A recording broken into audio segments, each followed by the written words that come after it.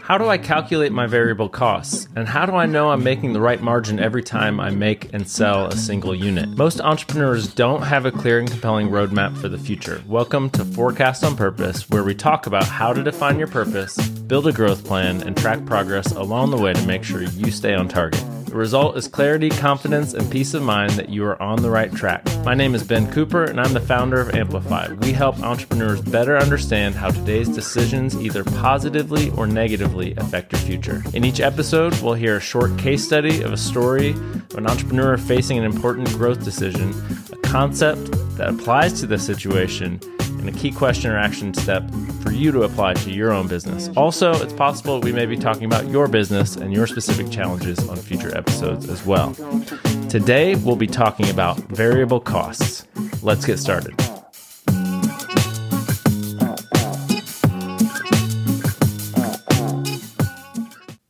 Aaron makes custom hats. It all started in high school when he learned how to put his own design on his hats, and friends and family started asking for their own. So ultimately, he opened a website and he began selling online. And it's grown to the point where he has a huge following and he's got partnerships with different businesses and different brands and a whole lot of different industries. But as Aaron talks to other business owners, he's starting to wonder whether his margins are above average or below average, or are they just normal? And here's why it matters. There's a concept called unit economics, and for Aaron's business, a single hat would represent one unit. But you think of it almost like building blocks, like Legos. When I watch my boys in their room and they're building different things out of these Legos, for Aaron, in his business, each hat represents a single Lego. It's a little building block that all, they join together, and ultimately when he looks at his business at the end of the month, he can see, okay, here's how much revenue I generated, here are the different types of expenses I incurred, and here's how much profit I have. And for any business, it's important to identify what a single unit is. And the reason this is important is because if we can make sure that we understand the economics on an individual unit level, then we can identify opportunities to potentially not just increase the profitability of the business, but importantly, accelerate the progress that you might be able to make as a business owner toward these big picture important goals that you do have for you and your business. So the objective today is to identify the three primary components that play into a unit economic conversation. So first, when we look at a hat that Aaron is producing, he's able to sell it for a certain price. So there's the revenue per unit. That represents the total bar in the bar graph that we're looking at here. And then secondly, there's the cost that he incurs when he makes and sells a single hat. So the cost of the materials, all the labor that goes into it, and then potentially if he's selling it through advertising dollars, or there's a salesperson making some sort of commission, these are costs that are only incurred when a product is either made or sold in the business. It's not like rent or some sort of overhead operating expense that is incurred no matter what. What we want to identify here is the expenses that are only incurred when we make or sell a single unit.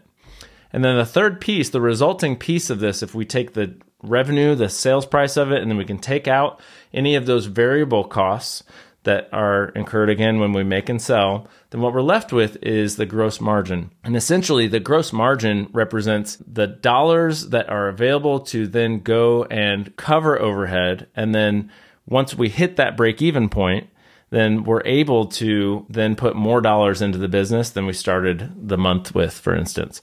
And so every percent, like if we look at the unit economics of a single hat, and we find an opportunity to increase the gross profit margin by 3%, for instance, then what that means is 3 cents of every dollar that we bring into the business through revenue is now available to cover and then over recover our operating expenses. So unit economics are really, really essential to understand how profitable a business can be, and maybe how difficult even a business idea that you might have could be to get off the ground when you start the business and when you go to validate its potential. So when we look at the unit economics, there are a few things that we can do to hopefully improve the profitability potential of a business. So if Aaron was looking at his, the cost and revenue that come in with each single unit. What makes the unit economics picture even better? Well, we can start on the revenue side. First, the primary lever that we can do to increase our gross margin for a single unit is we can increase price. Now, if Aaron is talking to other business friends and he's looking at other websites that are selling a similar product and he's talking to customers, he may be able to get a really good feel that what he's creating, he may be selling for $25 a hat, but customers would actually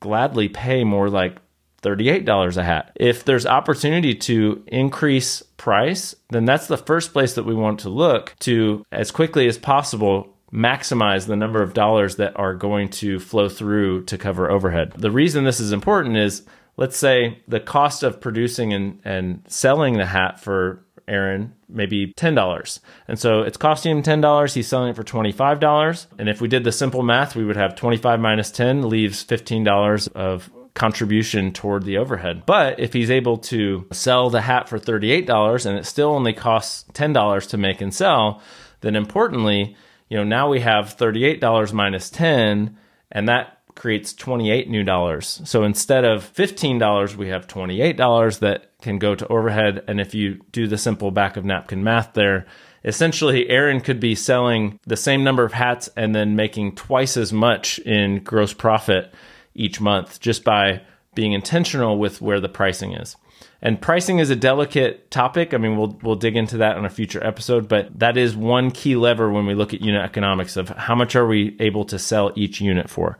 The second place we want to look is the cost of the product. So what can we do to decrease the expense that we incur when we manufacture the product in the first place? And some of these opportunities may be found in efficiencies of scale, where we are able to order more product in bulk material. We can maybe set up a more efficient manufacturing process. I think of like the Henry Ford assembly line concept, where instead of just taking a hat and manufacturing it from start to finish, maybe you do them in batches and you do 20 hats at the same time, and you're able to minimize the switching time and expense that is incurred in the manufacturing process. Another place that we might be able to save some money in the variable expense side is if we know what our customers value the most about our product, then we can actually identify areas that we may be over-delivering on in some ways. So if there's stitching in the back of Aaron's hat that people think, oh, that's cool, but that's not why I want the hat. There's some elements of the manufacturing that if the quality doesn't go out the door and the customers don't mind, we may be able to do something that's called value engineering, which is where we can evaluate the entire product in the eyes of the consumer and identify places where we are able to maybe remove some components of the product without harming the customer experience. And in doing so, we can cut some expense and further increase the gross profit per unit that we end up selling. Some costs that we incurred aren't just in the manufacturing side. We also incur expenses when that product gets shipped out the door. And there are a couple places that we need to consider some of these variable expenses as well. One would be shipping and fulfillment. If you are an e-commerce business, there are a couple ways that you could potentially improve the cost per unit here. And one is if you have a relationship with a fulfillment service or a shipping company, then a lot of times when you do sell above a certain threshold, then there is opportunity to negotiate better rates for shipping. And then secondly, you can create a minimum order size through the website. Instead of offering free shipping to anybody and everybody who purchases, you may be able to actually bring in some additional shipping revenue from the customer to offset some of the shipping costs. It's easy with a lot of big e-commerce sellers out there to think that customers always expect free shipping, but that's not the case. Another place is if we are selling the product through some sort of channel where there's some sort of commission or advertising cost, like digital marketing, for instance. If we are able to understand that there is a connection with the number of dollars we spend on digital marketing is going to translate into new sales. And we need to be aware that that's a lever that we can pull for better or worse, and that there is an expense that we incur. Similar to if we had a salesperson who made 10 or 15% per sale, then we need to be aware that those are expenses that we have to include in this overall unit economic analysis. So there are some practical ways that you also might be able to partner with some other brands and some other audiences to find ways that you can sell through existing relationships. It's either existing customers that you have on your own customer list or potentially other brands who already have relationships with buyers who would also like your brand. And so it's important to look to the left and the right and find people who are doing other interesting things and try to link arms and find creative ways that you're able to deliver value to customers without needing to maybe pull some of the expensive levers like acquiring new customers through expensive advertising efforts. Now, the reality is once you get the business up and running and we start to zoom out far enough from the building blocks to understand the overall picture, there are trade-offs. The advertising example is a good one where, well, what if we were able to sell 1,000 more hats because we invest X number of dollars in digital marketing? The trade-off there is we have more throughput. We have more units that are being sold to customers and revenue goes higher, but our gross profit margin percentage may go down. Similarly, we can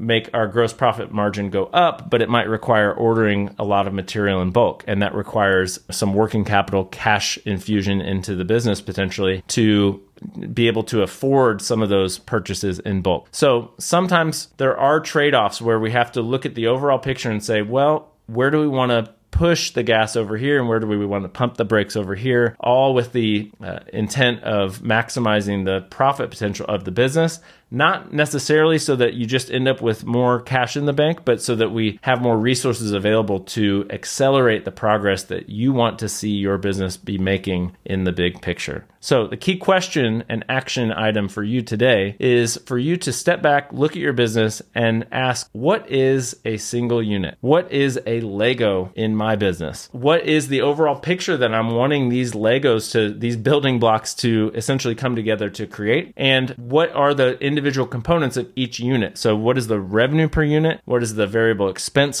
per unit? And then how does that leave me with a gross profit margin contribution picture per unit? And what you will find, like most businesses, is that you have a few different types of units, and that's okay. But what's important is that you understand and you look for opportunities to focus in on maximizing what's available within each unit.